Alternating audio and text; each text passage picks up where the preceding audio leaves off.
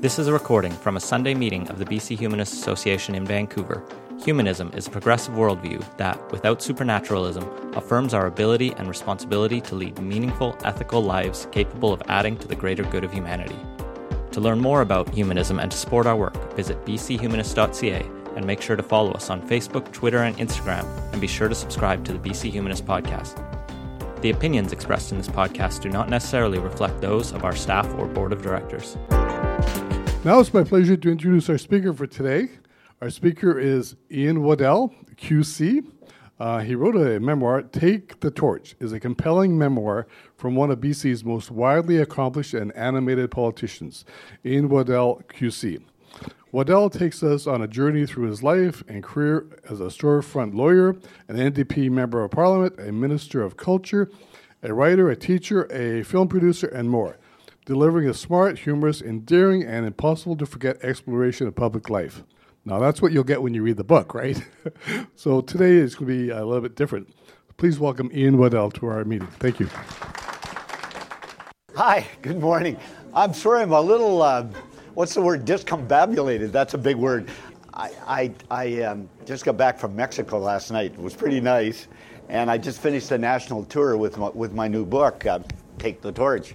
And during the tour, I was in Ottawa, and I did an interview with Peter Van Dusen, that's CPAC. And it's kind of I thought we'd start with that interview. You could look at it. It describes the book. And then I want to come back, and I want to talk about, you'll see in the interview, I say that we're going through a revolution right now in Canada in terms of Aboriginal matters. And I want to talk about that today a little bit and give you a little bit of background and how it happened. And it's in the news everywhere, and it's really some of the stuff behind, and it's long overdue in my view, but we'll see. Okay, I brought Section 35 along. This was my original draft right here, and I managed to find it, and I'll tell you the story in a minute, but we'll just stick it here somewhere, and I want to speak a little bit about it and what came. I'll tell you about the Queen and the kilt in a minute, okay? Anyway, let me go back. Can we? Yeah, you just leave. You can pass it around if you like. Yeah, sure. It's careful. Just leave it there, and they can see it later. I think that's the easiest thing. But let me go back. So how did we get to Section 35? And it's got to do with Berger, who was really my mentor. And what happened was let's go back to about in the early 70s, or late 60s, early 70s. Tom Berger was actually in the 60s. Tom Berger worked for a lawyer called Tom Hurley. Tom Hurley was a crazy Irishman, a bit of an alcoholic. And he had a single practice in the North Shore. And his wife was Maisie, and she was an English woman, and she walked with a stick, and she would bang her stick, and she was completely committed with her Aboriginal women friends to taking their cause, and she would get cases for Tom Hurley to take, and she was passionate about this. And one day, Tom Berger, who was a Scandinavian, rational, quiet guy, and Tom Hurley, this crazy Irishman, a bit of an alcoholic, they went to the library, Coast Library, which was basically the pub, and they came back, and Maisie was not happy. She took a case, and Tom said, "Oh, another Indian case." And she said, Tom, to her husband, the Indians, they've never given up this country. That Royal Proclamation, 1763. It said Royal Proclamation of 17. So Berger, being this very rational guy, a young law student, looked up the Royal Proclamation where King George had said to the colonists, well, you got to deal with Native people as nations, as people, And the Royal Proclamation of 1763 is the law of Canada, by the way. It goes back that far. We have British common law. And so she mentioned that. Anyway, Tom Hurley died, and Maisie Hurley asked that Tom Berger take this case. White and Bob, it was called. A couple of Native guys were over in Nanaimo or Parksville or something, were hunted out of season, and they were charged under the provincial gaming law. And Tom Berger defended them. And he went over to Nanaimo, and he told me this story. He went over to Nanaimo, and he was in court, and he was trying to prove that Governor Douglas at the day had a kind of a treaty to allow them rights. And there was a lot of blank things on it and all that. And so Tom Berger put the argument in, and the provincial court judge said, well, what else? And the Crown Counsel said, well, that's not sufficient. And the judge said, have you got anything else, Mr. Berger? He said, well, there's the Royal Proclamation of 1763, and there's Aboriginal title and rights that have not been extinguished, and it's still part of the law of Canada. So the judge overruled that, and anyway, but gave a light sentence, and Tom went home to his law practice, and the phone started ringing the next afternoon. People were kind of laughing. Read the province newspaper. Lawyer says Indians own British Columbia, right?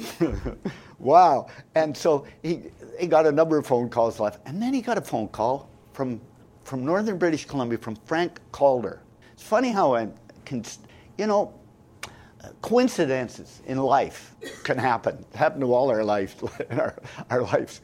And Frank Calder, who was called the Little Chief of the Nisga'a, phoned Tom Berger, and he said, Mr. Berger, you got it right. We've been saying that for 100 years. So Berger took a case, and the case was called Calder against the Attorney General. And Calder, and he took the case and he argued that the Nisga'a had Aboriginal rights. He lost in the Supreme Court of British Columbia, appealed to the Court of Appeal. He lost. This is about 1970. And he lost, and then he went to the Supreme Court of Canada. And three judges, and the great judges, in my view, Laskin, who was my old law professor, Hall, who was a conservative appointment of Diefenbaker, who recommended Medicare from Saskatchewan, and Spence, who was a great criminal lawyer. Those three judges said there are Aboriginal rights. Three said there's not, and one said, I'm throwing it out on a technicality. So they didn't win the case. Berger comes back from Ottawa. He's in Toronto. He's having dinner with some friends of mine, and the phone rang, and it was John Turner, who was then the Justice Minister, and he appointed Tom Berger to the Supreme Court of not the Supreme Court of British Columbia. So Berger became a judge. So Berger is now a judge of this court, and 1972 to 74 was a minority Liberal government. Trudeau won big in 68, and then he reduced to a minority. And what's this? Because I think this could happen next federal election with Trudeau too, So there was a minority government dependent on the NDP. And I pretty well, Tommy Douglas and David Lewis ran the country for 2 years. And they appointed, at that time, they had this big project that I describe in the video. And they appointed the judge to do what do you call it now, an inquiry. And I got to know him because I was a storefront lawyer, and I had done the first class action that's in the book in Canada.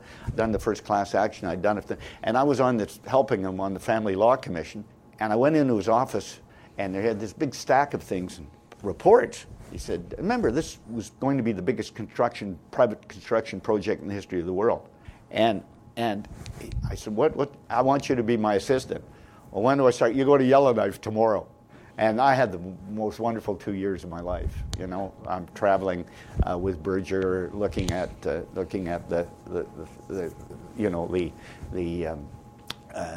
situation in the north and what it was like, and it was really a lesson for me. One of the things we gave a report, a number of things, and if you read it, if you get a copy of the book, you'll read the chapter on that.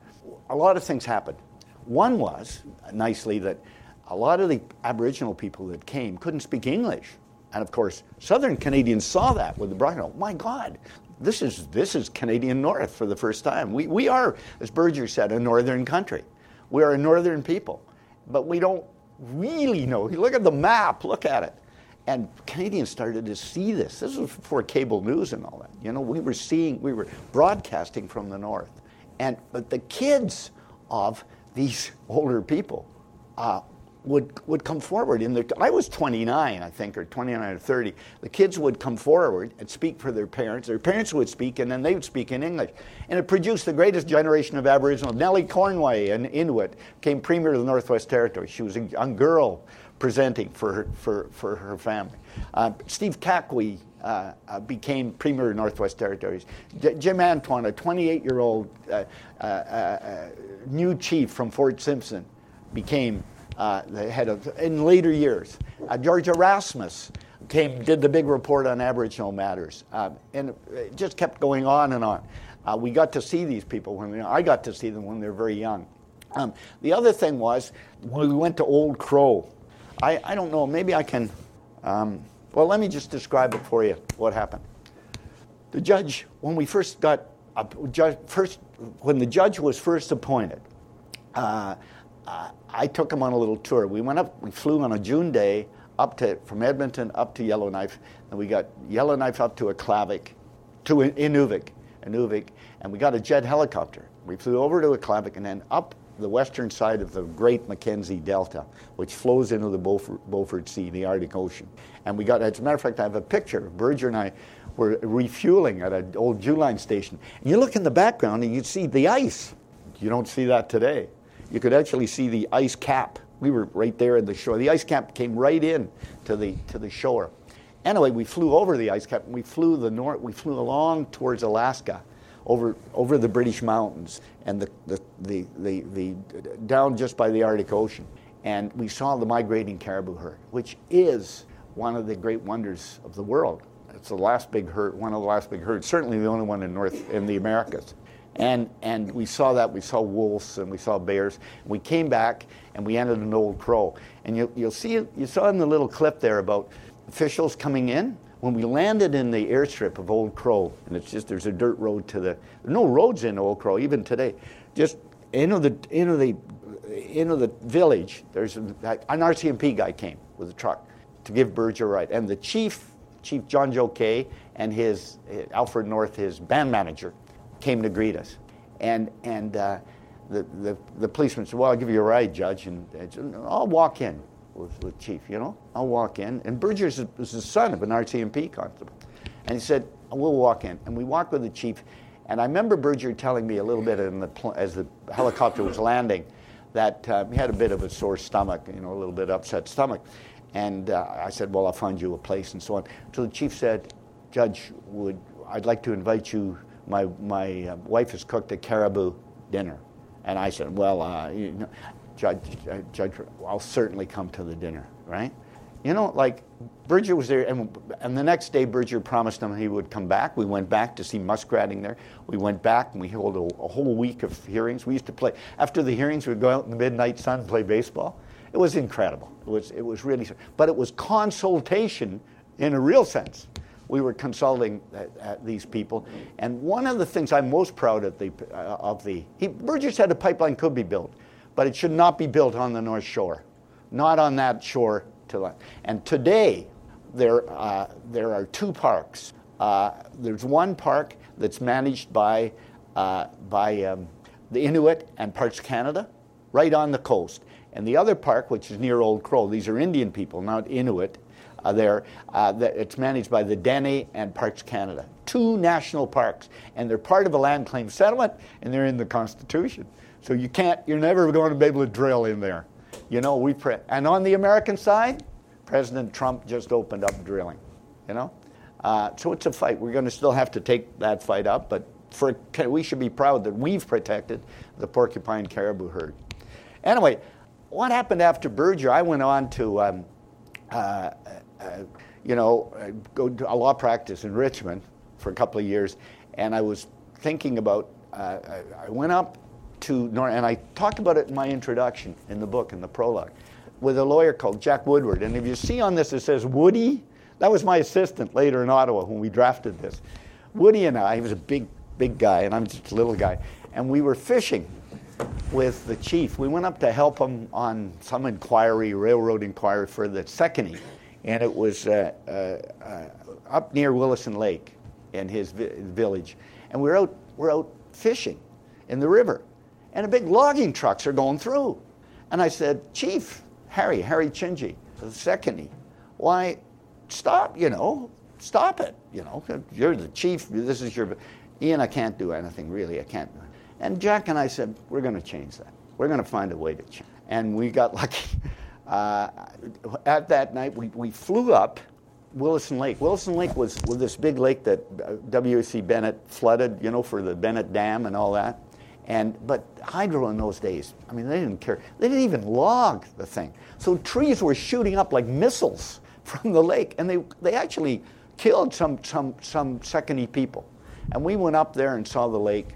And I remember that night, we all came back to town, to Mackenzie, the town, and we kind of celebrated. I don't know, I'm not a dope smoker, but I'm sure people see there was a lot of things in the air and they were dancing. And Jim Fulton was with me, this great guy from northern BC, and he said, look, I'm going to run for a nomination to get into Parliament in 1970. This was 1978. And I said, well, I think I'll run for one in Vancouver Kingsway. And neither one of us thought we had a chance. And even if we won, we'd have to defeat two sitting Liberal MPs that were very well known. Well, Jim gets the nomination. My main opponent for the NDP nomination, has a nervous breakdown, and I get the nomination. And then, thanks to, and you have to read about it in the book, I won't go into it here, but barbecued meats.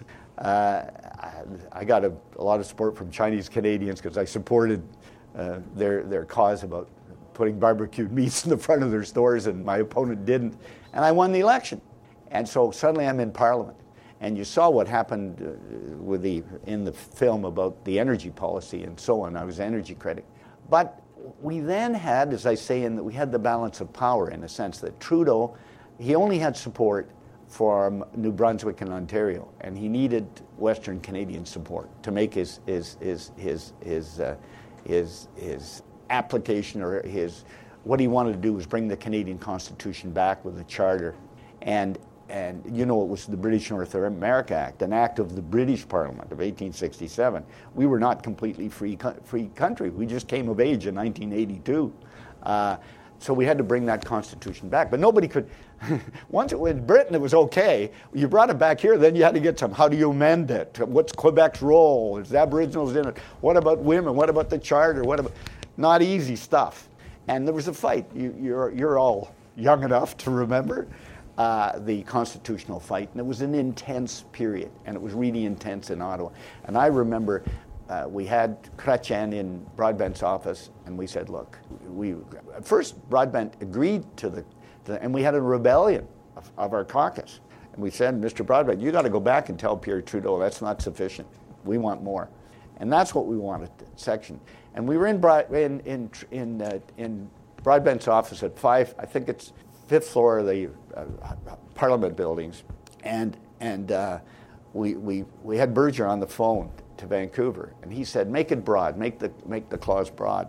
And Jack Woodward, old Jack, my fishing partner, was in Ottawa that day, and he was in my office late at night. He's the only one who could type, so he typed that out, and then on the phone, and then I printed it out, and you can see it's pretty well Section 35, and Chrétien went down to this joint committee, and the joint committee was the Senate and House of Commons, and they were making the final document that would go to the provinces, and we'd pass it in Parliament, and then we'd take it to the provinces, and we'd come back, we'd pass it, and then we get the British to pass it in the British House of Commons, and it would be done. So we're going down there, and there's a Métis guy called Harry Daniels. He was really colorful, had a big hat, big rings on, and he was sitting there. And he said, well, what about the Métis? Now, you know what the Métis are. What about the Métis? Because they had a culture and have a culture, Red River settlement in Winnipeg and so on. So he said, so what about the Métis? So he grabs literally Chrétien by the lapel, pulls him around. And Sven Robinson's there, takes his pen out and says, Aboriginal means Indian, Inuit, and Métis. And they're in the Constitution, which is kind of an interesting way of making a Constitution. And anyway, that went through, it passed, and then it went to the provinces, and they took it out. Well, Berger wrote an op-ed piece for the Globe and Mail, and he lost his job for that. He basically was forced out of the bench. A judge is not supposed to be political, and he lost his job. But sometimes you have to do those things. And he said, you can't leave the first people out of the Constitution. They're part of it. So, and there was a huge groundswell of Aboriginal lobby. They got a train, the Constitution Express went to Ottawa. There was all sorts of maneuverings. They were in London lobbying the MPs, and so British MPs loved it. They were getting free dinners and free cocktails. Quebec always was great, you know, and Ottawa was there giving all these parties in England trying to lobby the British politicians. Anyway, to make the long story short, it came back to the House. It came back, and they were forced, the provinces, to put Aboriginal rights back in, and it was there, and it appeared in the Constitution. And I try to explain to friends who are not lawyers about, well, what does it matter? How does it matter? How does it? And there was a short example after it was put in 1982. And how many have been to Tofino? Been to Tofino? Yeah, a lot. Well, they were going to log Mears Island, which was beautiful. You know, the view from Tofino. And I was Minister of Tourism, so I was kind of interested in this. They were going to log Mears Island. But I wasn't minister at this time. And the province had given the logging company the rights to do it. And the environmentalists and the Aboriginals, the native band there, teamed up and went to court to try and get an injunction. And the judge said in his decision, well, I reject the application of the Sierra Club of British Columbia because the developer has got the provincial permission. He's doing it properly. He's doing it, so no injunction. As to the Aboriginals, well, they say they've got some rights and they still want to negotiate them. And they point to Section 35 of the Constitution. It's in the Constitution of Canada. Whoa.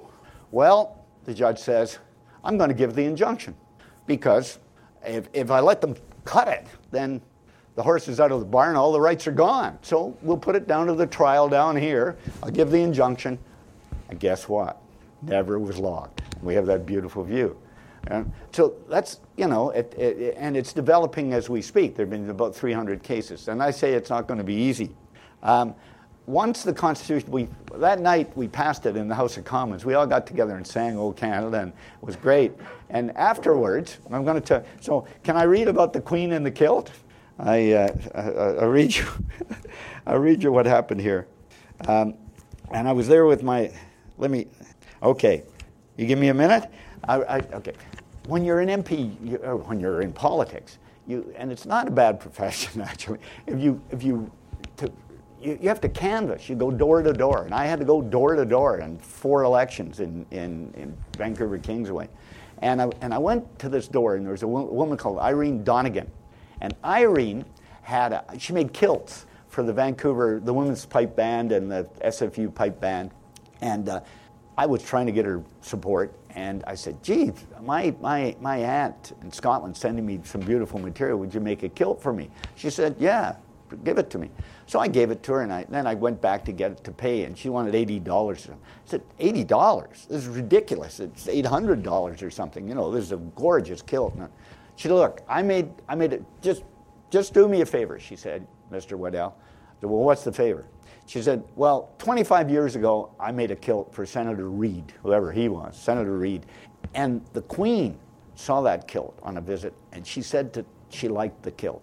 So if the Queen comes to Canada, if you meet the Queen, wear the kilt." And I, okay, I'm a Scotsman. I got a cheap deal on the kilt. It's not bad. So anyway, I'm in Ottawa with my old assistant, Sharon Olson. Brought her there because it was the day the Queen signed the constitutional thing. She signed it outside, you know, with the pen, and sort of. She actually signed it. The pen broke, and Jean Chrétien went, "Merde," which is French bad word, right? The only person to laugh was the Queen. She obviously understood the Quebecois slang. Anyway, the Speaker of the House of Commons, the very elegant Jean Sauvé, had a reception. And in the reception, the Queen and Prince Philip would go through. And I got invited, and I took Sharon along. And she said, "Well, you're going to wear the kilt." So I wore the kilt, and I wore a jacket like this, and a tartan tie, and so on. And my kilt.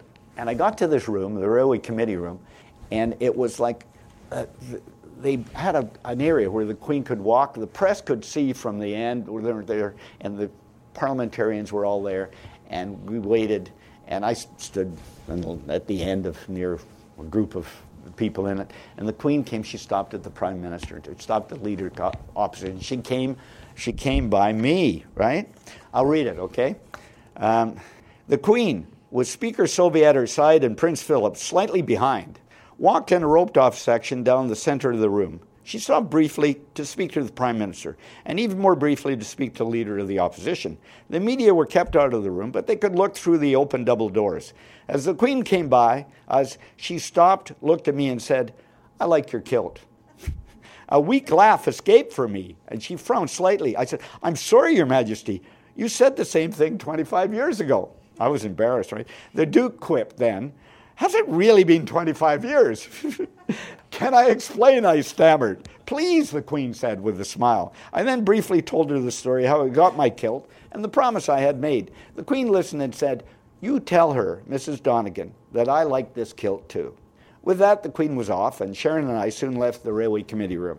Just as I turned into the corridor, I heard a voice say, "Excuse me, Mr. Waddle, just a couple of questions." Scrum is the modern word for a group of journalists with their notepads, microphones, and cameras in the face of a politician who often looks like a deer in headlights. I was pretty calm, as I had nothing to spin this day and had already had a good glass of single malt scotch.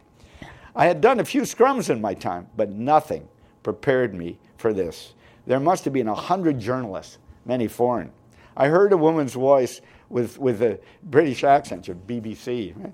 But Mr. Waddle, pronounced the British way for Waddell. "Mr. Waddle, the Queen spent 1 minute with the Leader of the Opposition, 2 with the Prime Minister, and 3 with you. What did you talk about?" Before I could reply, a Canadian reporter piped up, "Did you talk about Prince Andrew being sent to the Falklands?"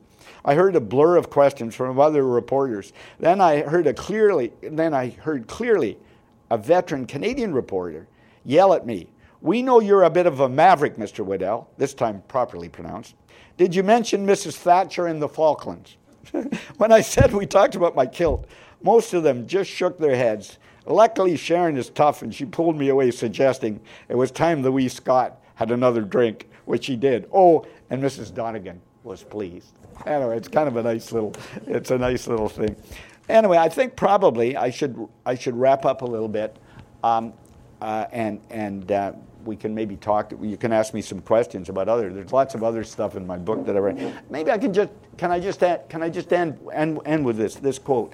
Because when I looked over my book, you look at your life and you look at things and what kind of moved you. And I hope this doesn't sound corny or anything, but I'll tell you what it is. Okay. When we passed the Constitution, we thought we did work together in the end. Canadian MPs do work together, and especially when we do foreign visits, foreign delegations, we really stand as one as Canadians. So it's late at night. I'll read it. We'd been debating the final draft of the Constitution. I decided I needed some fresh air. I would walk home to my tiny apartment in Sandy Hill, not far from Parliament Hill. The member's door was closed, so I had to walk down to the center foyer of to exit like a tourist in the Parliament buildings from the main door. It happened, and it was a fierce storm going on outside. It happened that coming from the opposite direction, from the Senate side, was a small older man with a neatly trimmed mustache. I recognized Eugene Forsey as an independent senator who was Canada's foremost constitutional expert. In his last year of the Senate, he'd be 75, I guess. 75 was the retirement, and I'd be 40, right, at the time. And I recognized Eugene Forsey, an independent senator who was Canada's foremost constitutional expert in his last years in the Senate. I introduced myself to him and suggested we walk together down Wellington Street to face the storm. He had to go to get a cab way off Parliament Hill, and it was really a storm. And he's a little guy, an older man, and I was going to walk with him and shield him. "I know your name, Mr. Waddell." He had a bit of a squeaky voice. The formidable senator said. As we walked, I asked him about a couple of constitutional issues that Sven Robinson and I were struggling with. He thought a moment and answered, "Sir Robert, he struggled with the problem."